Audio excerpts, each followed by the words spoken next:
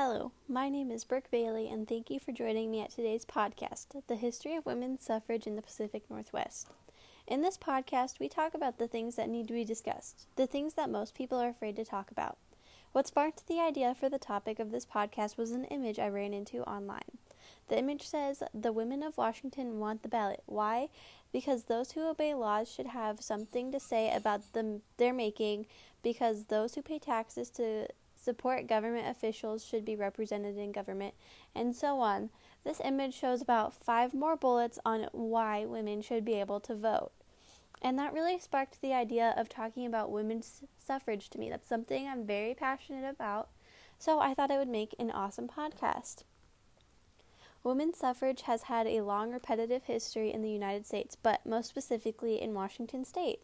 Now I will be the first to admit that things have improved significantly, but there is still not complete equality between everyone, which is the goal that women have been fighting toward for centuries. As far as Washington state goes, we're ahead of the curve when it comes to women's rights.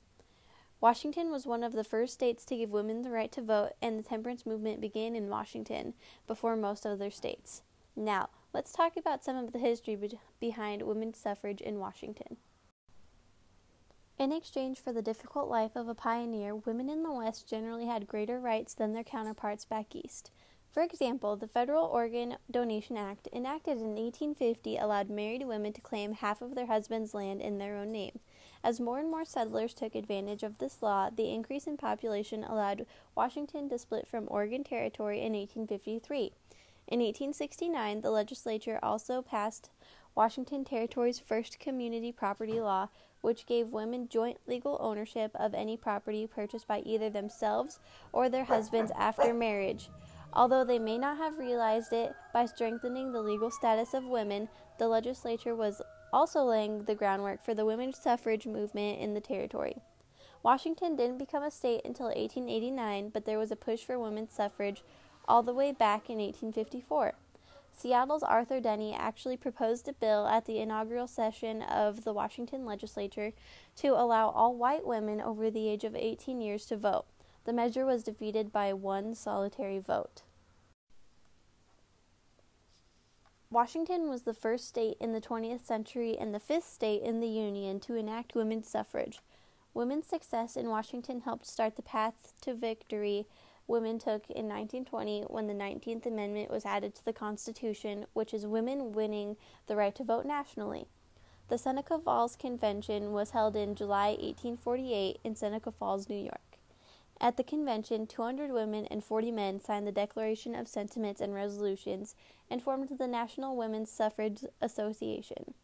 In 1871, Oregon's leading suffragist Abigail Scott Duniway persuaded Susan B. Anthony, a national leader of the suffrage movement, to join her on a 2,000-mile, 2-month lecture tour of Oregon and Washington. Anthony's eloquent addresses to the territorial legislature in Olympia and to a responsive crowd at Seattle's Brown Church galvanized both supporters and opponents. A pro-suffrage newspaper reported of her Seattle lecture, quote, "In handling this subject of women's equal right with the sterner sex to the ballot, she brought to bear every salient argument in its favor, showing in a conclusive manner that women's condition in life would be really improved, and her sphere for usefulness much enlarged when accorded equal privileges with men." Miss Anthony makes no pretensions to eloquence or oratory, but she is nevertheless a pleasing and forcible speaker. Quote, Weekly Intelligence.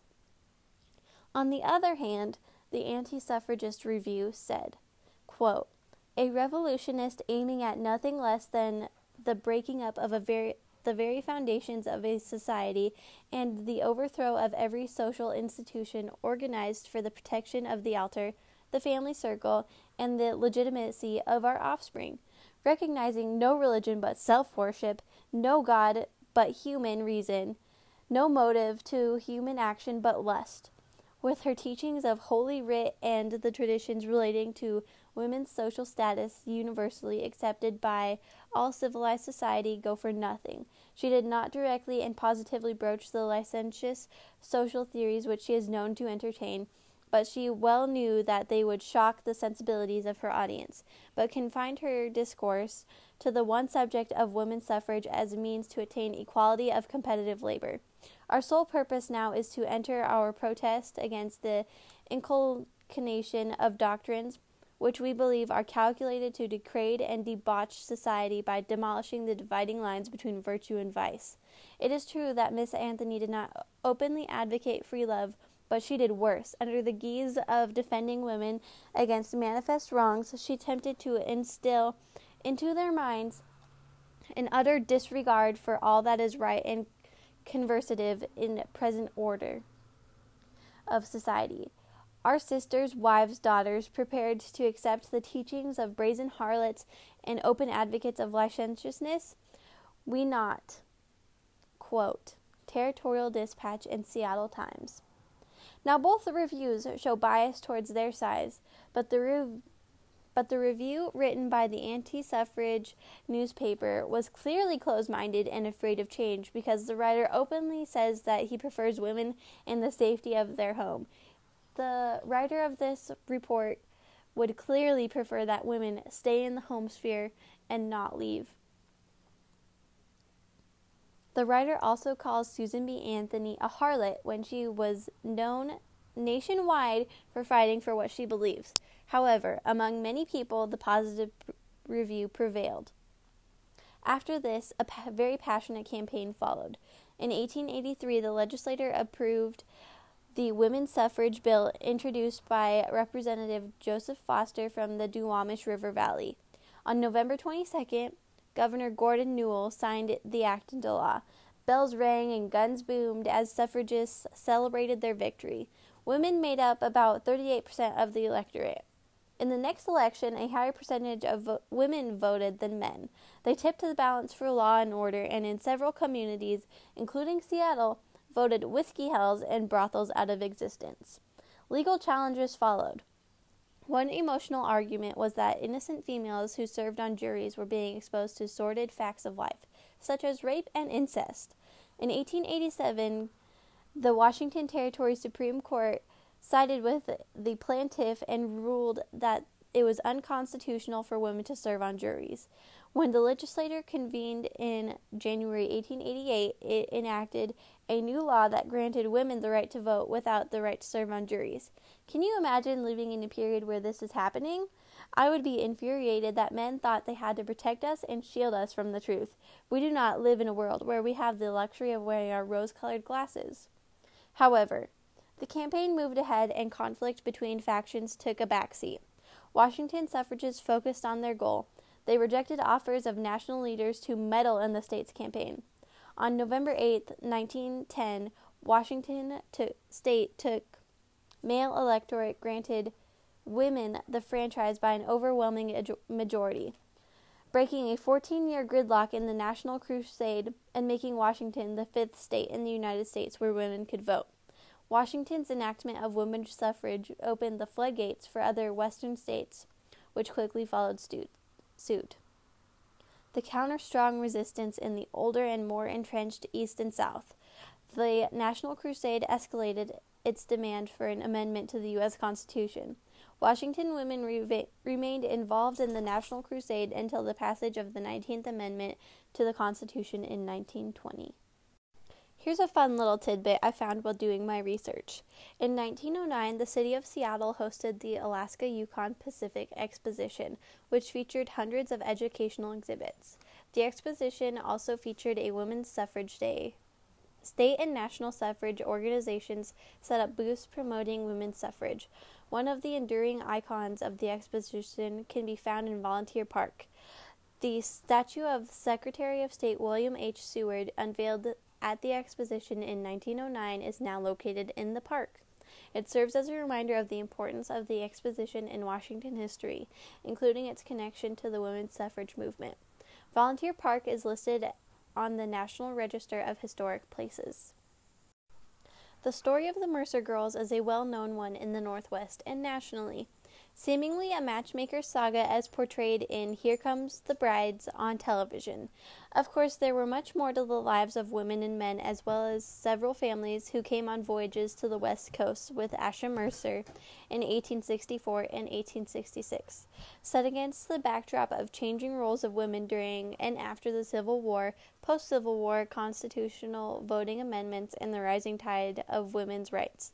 The migration had several dimensions related to women's suffrage.